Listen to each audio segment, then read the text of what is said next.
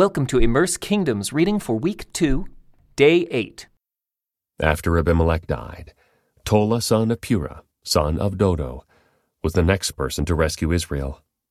He was from the tribe of Issachar, but lived in the town of Shamir in the hill country of Ephraim. He judged Israel for 23 years. When he died, he was buried in Shamir. After Tola died, Jair from Gilead judged Israel for 22 years. His 30 sons rode around on 30 donkeys, and they owned 30 towns in the land of Gilead, which are still called the towns of Jair. When Jair died, he was buried in Canaan. Again the Israelites did evil in the Lord's sight. They served the images of Baal and Ashtoreth, and the gods of Aram, Sidon, Moab, Ammon, and Philistia. They abandoned the Lord and no longer served him at all. So the Lord burned with anger against Israel, and he turned them over to the Philistines and the Ammonites, who began to oppress them that year. For 18 years they oppressed all the Israelites east of the Jordan River in the land of the Amorites, that is, in Gilead. The Ammonites also crossed to the west side of the Jordan and attacked Judah, Benjamin, and Ephraim. The Israelites were in great distress. Finally they cried out to the Lord for help, saying, "We have sinned against you, because we have abandoned you as our God, and have served the images of Baal." The Lord replied, "Did I not rescue you from the Egyptians, the Amorites, the Ammonites, the Philistines, the Sidonians, the Amalekites, and the Maonites? When they oppressed you, you cried out to me for help, and I rescued you. Yet you have abandoned me and served other gods. So I will not rescue you any more. Go and cry out to the gods you have chosen. Let them rescue you in your hour of distress." But the Israelites pleaded with the Lord and said, "We have sinned. Punish us as you see fit. Only rescue us today from our enemies." Then the Israelites put aside their foreign gods and served the Lord, and he was grieved by their misery. At that time the armies of Ammon had gathered for war and were camped in Gilead, and the people of Israel assembled and camped at Mizpah. The leaders of Gilead said to each other, "Whoever attacks the Ammonites first will become ruler over all the people of Gilead." Now Jephthah of Gilead was a great warrior. He was the son of Gilead, but his mother was a prostitute. Gilead's wife also had several sons, and when these half-brothers grew up, they chased Jephthah off the land. "You will not get any of our father's inheritance," they said, "for you are the son of a prostitute." So Jephthah fled from his brothers and lived in the land of Tob. Soon he had a band of worthless rebels following him. At about this time, the Ammonites began their war against Israel. When the Ammonites attacked, the elders of Gilead sent for Jephthah in the land of Tob. The elders said, "Come and be our commander. Help us fight the Ammonites." But Jephthah said to them, "Aren't you the ones who hated me and drove me from my father's house? Why do you come to me now when you're in trouble?" "Because we need you," the elders replied. "If you lead us in battle against the Ammonites, we will make you ruler over all the people of Gilead." Jephthah said to the elders, "Let me get this straight. If I come with you, and if the Lord gives me victory over the Ammonites, will you really make me ruler over all the people?" "The Lord is our witness," the elders replied. "We promise to do whatever you say." So Jephthah went with the elders of Gilead, and the people made him their ruler and commander of the army. At Mizpah, in the presence of the Lord, Jephthah repeated what he had said to the elders. Then Jephthah sent messengers to the king of Ammon, asking, "Why have you come out to fight against my land?" The king of Ammon answered Jephthah's messengers, "When the Israelites came out of Egypt, they stole my land from the Arnon River to the Jabbok River, and all the way to the Jordan. Now then, give back the land peaceably." Jephthah sent this message back to the Ammonite king. This is what Jephthah says. Israel did not steal any land from Moab or Ammon. When the people of Israel arrived at Kadesh on their journey from Egypt after crossing the Red Sea, they sent messengers to the king of Edom, asking for permission to pass through his land. But their request was denied. Then they asked the king of Moab for similar permission, but he wouldn't let them pass through either. So the people of Israel stayed in Kadesh. Finally, they went around Edom and Moab through the wilderness. They traveled along Moab's eastern border and camped on the other side of the Arnon River. But they never once crossed the Arnon River into Moab, for the Arnon was the border of Moab. Then Israel sent messengers to King Sihon of the Amorites, who ruled from Heshbon, asking for permission to cross through his land to get to their destination. But King Sihon didn't trust Israel to pass through his land. Instead, he mobilized his army at Jahaz and attacked them. But the Lord, the God of Israel, gave his people victory over King Sihon. So Israel took control of all the land of the Amorites who lived in that region, from the Arnon River to the Jabbok River, and from the eastern wilderness to the Jordan. So you see, it was the Lord, the God of Israel, who took away the land from the Amorites and gave it to Israel. Why then should we give it back to you? You keep whatever your god Chemosh gives you, and we will keep whatever the Lord our God gives us. Are you any better than Balak, son of Zippor, king of Moab? Did he try to make a case against Israel for disputed land? Did he go to war against them? Israel has been living here for 300 years, inhabiting Heshbon and its surrounding settlements, all the way to Aroer and its settlements, and in all the towns along the Arnon River. Why have you made no effort to recover it before now? Therefore, I have not sinned against you. Rather, you have wronged me by attacking me. Let the Lord, who is judge, decide today which of us is right, Israel or Ammon. But the king of Ammon paid no attention to Jephthah's message. At that time the Spirit of the Lord came upon Jephthah, and he went throughout the land of Gilead and Manasseh, including Mizpah in Gilead, and from there he led an army against the Ammonites. And Jephthah made a vow to the Lord. He said, "If you give me victory over the Ammonites, I will give to the Lord whatever comes out of my house to meet me when I return in triumph. I will sacrifice it as a burnt offering."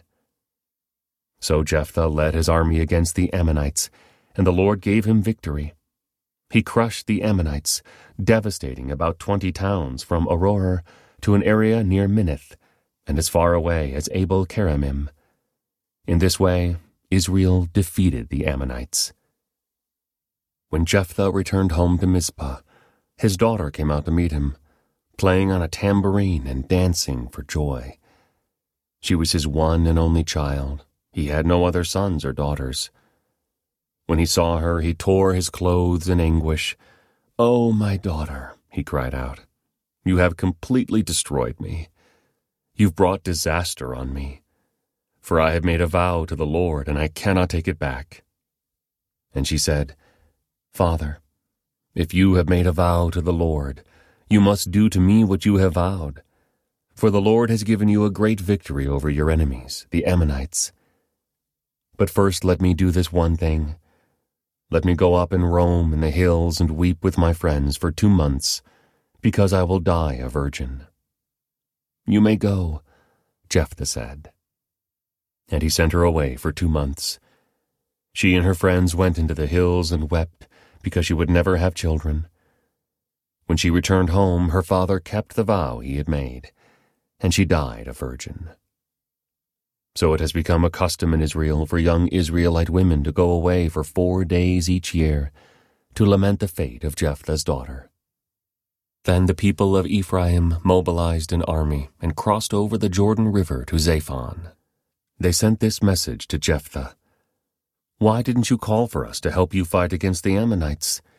We're going to burn down your house with you in it." Jephthah replied, "I summoned you at the beginning of the dispute, but you refused to come. You failed to help us in our struggle against Ammon.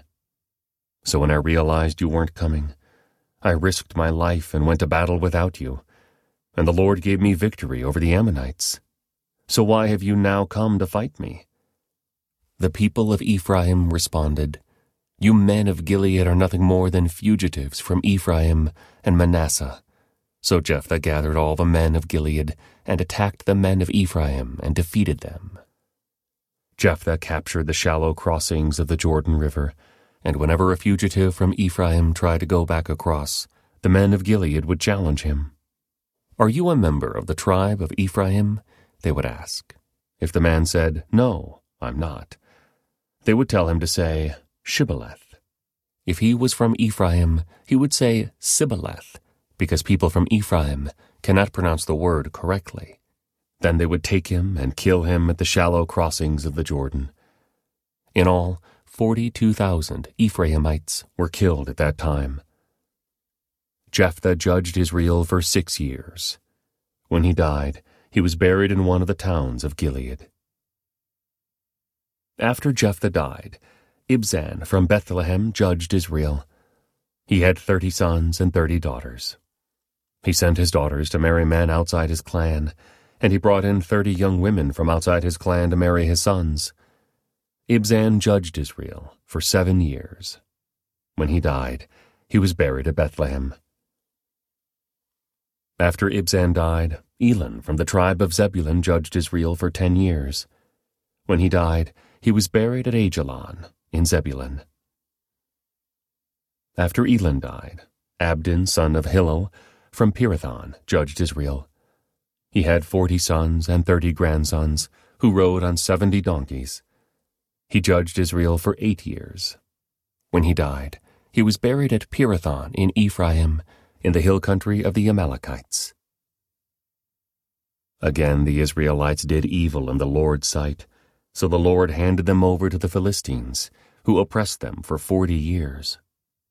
In those days a man named Manoah, from the tribe of Dan, lived in the town of Zorah.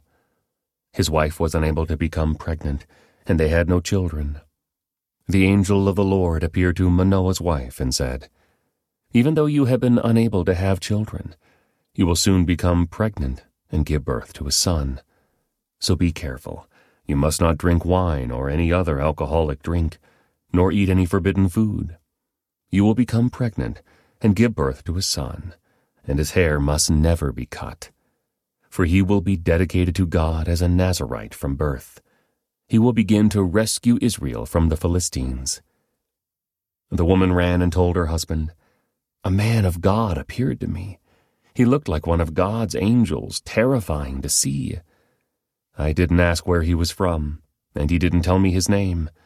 But he told me, 'You will become pregnant and give birth to a son. You must not drink wine or any other alcoholic drink, nor eat any forbidden food. For your son will be dedicated to God as a Nazirite from the moment of his birth until the day of his death.'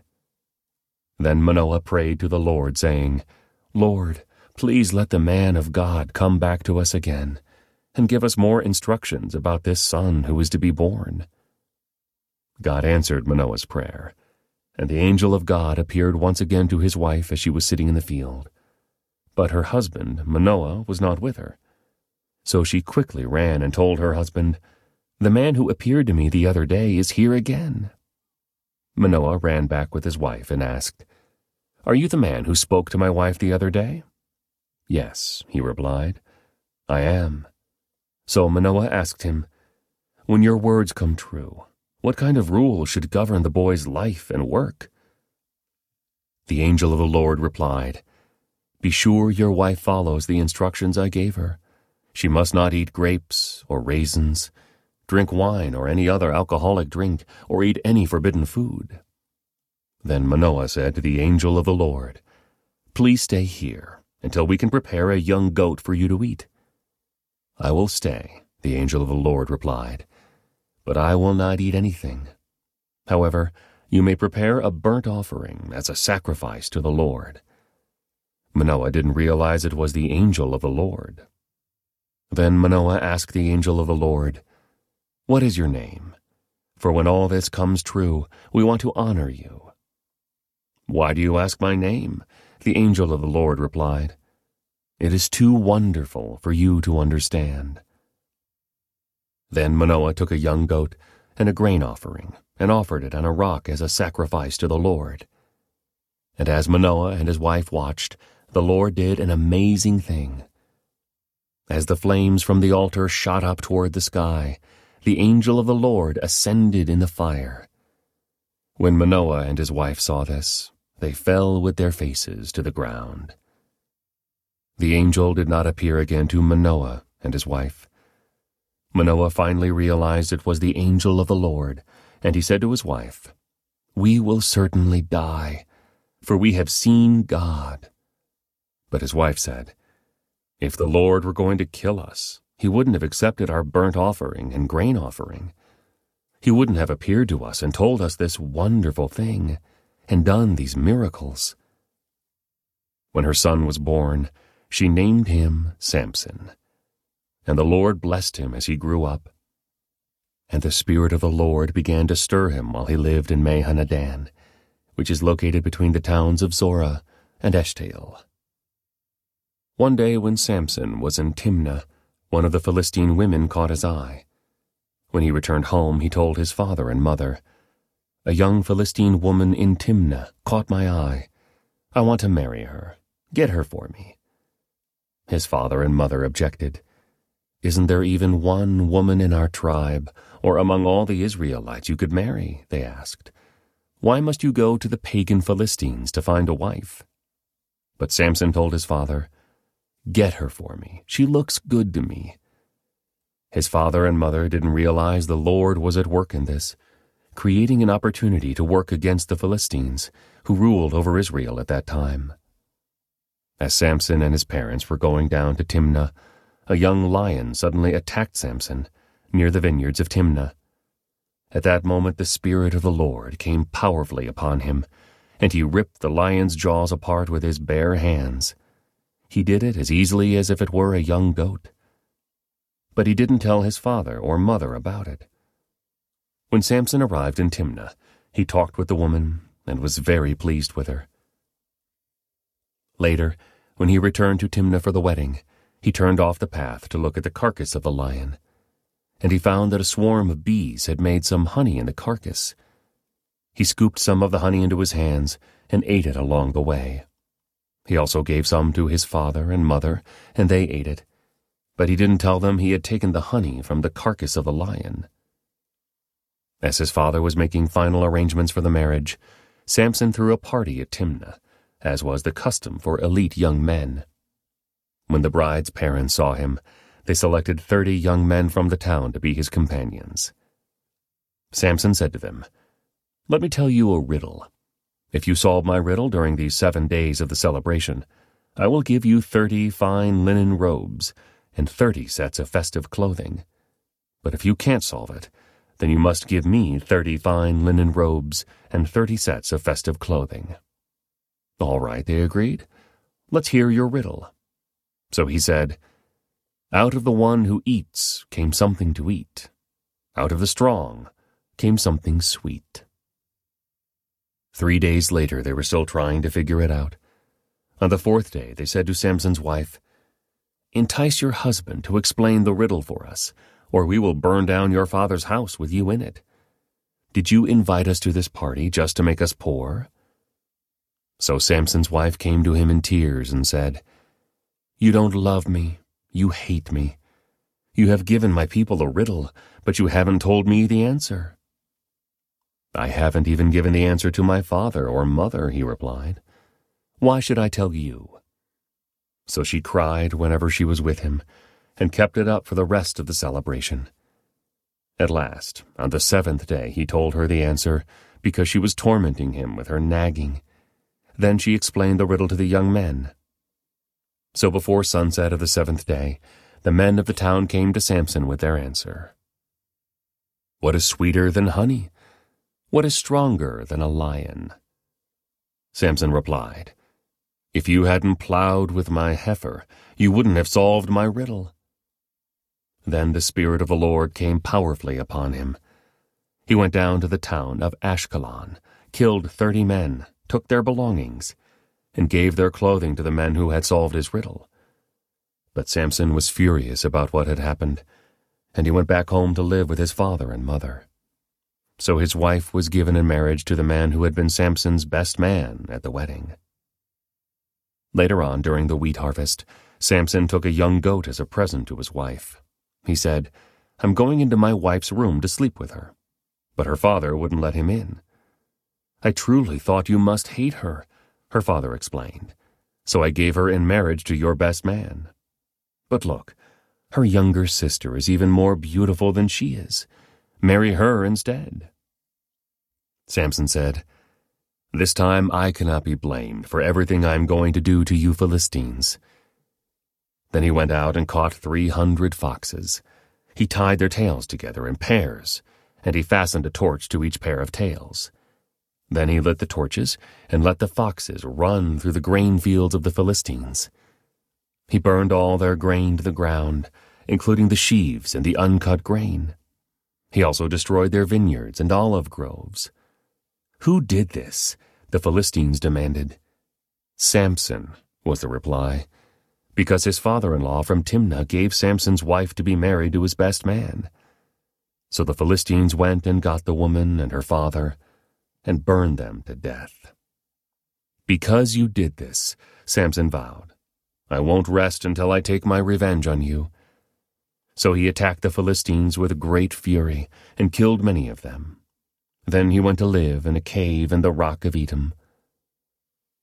The Philistines retaliated by setting up camp in Judah and spreading out near the town of Lehi. The men of Judah asked the Philistines, "Why are you attacking us?" The Philistines replied, "We've come to capture Samson. We've come to pay him back for what he did to us." So 3,000 men of Judah went down to get Samson at the cave in the rock of Etam. They said to Samson, "Don't you realize the Philistines rule over us? What are you doing to us?" But Samson replied, "I only did to them what they did to me." But the men of Judah told him, "We have come to tie you up and hand you over to the Philistines." "All right," Samson said, "but promise that you won't kill me yourselves." "We will only tie you up and hand you over to the Philistines," they replied. "We won't kill you." So they tied him up with 2 new ropes and brought him up from the rock. As Samson arrived at Lehi, the Philistines came shouting in triumph. But the Spirit of the Lord came powerfully upon Samson, and he snapped the ropes on his arms as if they were burnt strands of flax, and they fell from his wrists. Then he found the jawbone of a recently killed donkey. He picked it up and killed 1,000 Philistines with it. Then Samson said, "With the jawbone of a donkey, I've piled them in heaps. With the jawbone of a donkey, I've killed 1,000 men." When he finished his boasting, he threw away the jawbone, and the place was named Jawbone Hill. Samson was now very thirsty, and he cried out to the Lord, "You have accomplished this great victory by the strength of your servant. Must I now die of thirst and fall into the hands of these pagans?" So God caused water to gush out of a hollow in the ground at Lehi, and Samson was revived as he drank. Then he named that place the Spring of the One Who Cried Out, and it is still in Lehi to this day. Samson judged Israel for 20 years, during the period when the Philistines dominated the land. One day Samson went to the Philistine town of Gaza and spent the night with a prostitute. Word soon spread that Samson was there, so the men of Gaza gathered together and waited all night at the town gates. They kept quiet during the night, saying to themselves, "When the light of morning comes, we will kill him." But Samson stayed in bed only until midnight. Then he got up, took hold of the doors of the town gate, including the 2 posts, and lifted them up, bar and all. He put them on his shoulders and carried them all the way to the top of the hill across from Hebron. Some time later, Samson fell in love with a woman named Delilah, who lived in the valley of Sorek. The rulers of the Philistines went to her and said, "Entice Samson to tell you what makes him so strong, and how he can be overpowered and tied up securely. Then each of us will give you 1,100 pieces of silver." So Delilah said to Samson, "Please tell me what makes you so strong, and what it would take to tie you up securely." Samson replied, "If I were tied up with 7 new bowstrings that have not yet been dried, I would become as weak as anyone else." So the Philistine rulers brought Delilah 7 new bowstrings, and she tied Samson up with them. She had hidden some men in one of the inner rooms of her house, and she cried out, "Samson, the Philistines have come to capture you." But Samson snapped the bowstrings as a piece of string snaps when it is burned by a fire. So the secret of his strength was not discovered.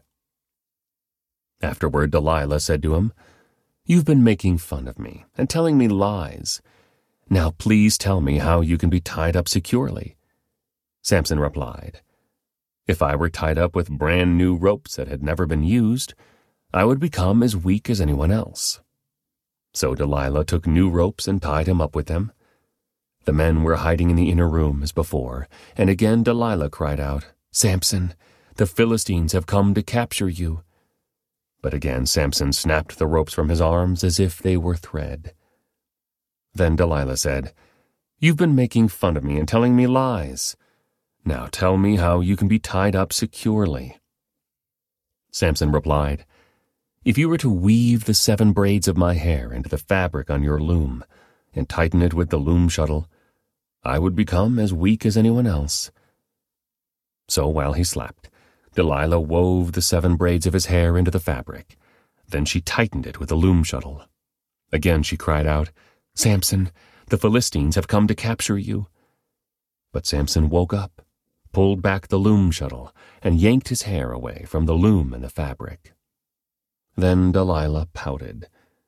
"How can you tell me I love you when you don't share your secrets with me? You've made fun of me 3 times now, and you still haven't told me what makes you so strong." She tormented him with her nagging day after day, until he was sick to death of it. Finally, Samson shared his secret with her. "My hair has never been cut," he confessed, "for I was dedicated to God as a Nazirite from birth. If my head were shaved, my strength would leave me, and I would become as weak as anyone else." Delilah realized he had finally told her the truth, so she sent for the Philistine rulers. "Come back one more time," she said, "for he has finally told me his secret." So the Philistine rulers returned with the money in their hands. Delilah lulled Samson to sleep with his head in her lap, and then she called in a man to shave off the 7 locks of his hair. In this way she began to bring him down, and his strength left him. Then she cried out, "Samson, the Philistines have come to capture you." When he woke up, he thought, "I will do as before and shake myself free." But he didn't realize the Lord had left him. So the Philistines captured him and gouged out his eyes. They took him to Gaza, where he was bound with bronze chains and forced to grind grain in the prison. But before long, his hair began to grow back. The Philistine rulers held a great festival, offering sacrifices and praising their god, Dagon. They said, "Our God has given us victory over our enemy, Samson."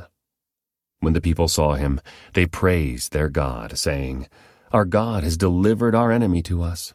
The one who killed so many of us is now in our power." Half drunk by now, the people demanded, "Bring out Samson, so he can amuse us." So he was brought from the prison to amuse them, and they had him stand between the pillars supporting the roof. Samson said to the young servant who was leading him by the hand, "Place my hands against the pillars that hold up the temple. I want to rest against them." Now the temple was completely filled with people.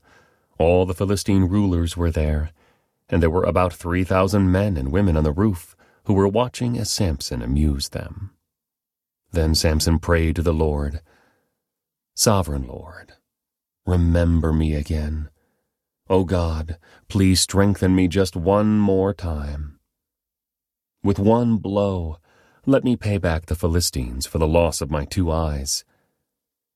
Then Samson put his hands on the 2 center pillars that held up the temple. Pushing against them with both hands, he prayed, "Let me die with the Philistines." And the temple crashed down on the Philistine rulers and all the people. So he killed more people when he died than he had during his entire lifetime. Later, his brothers and other relatives went down to get his body.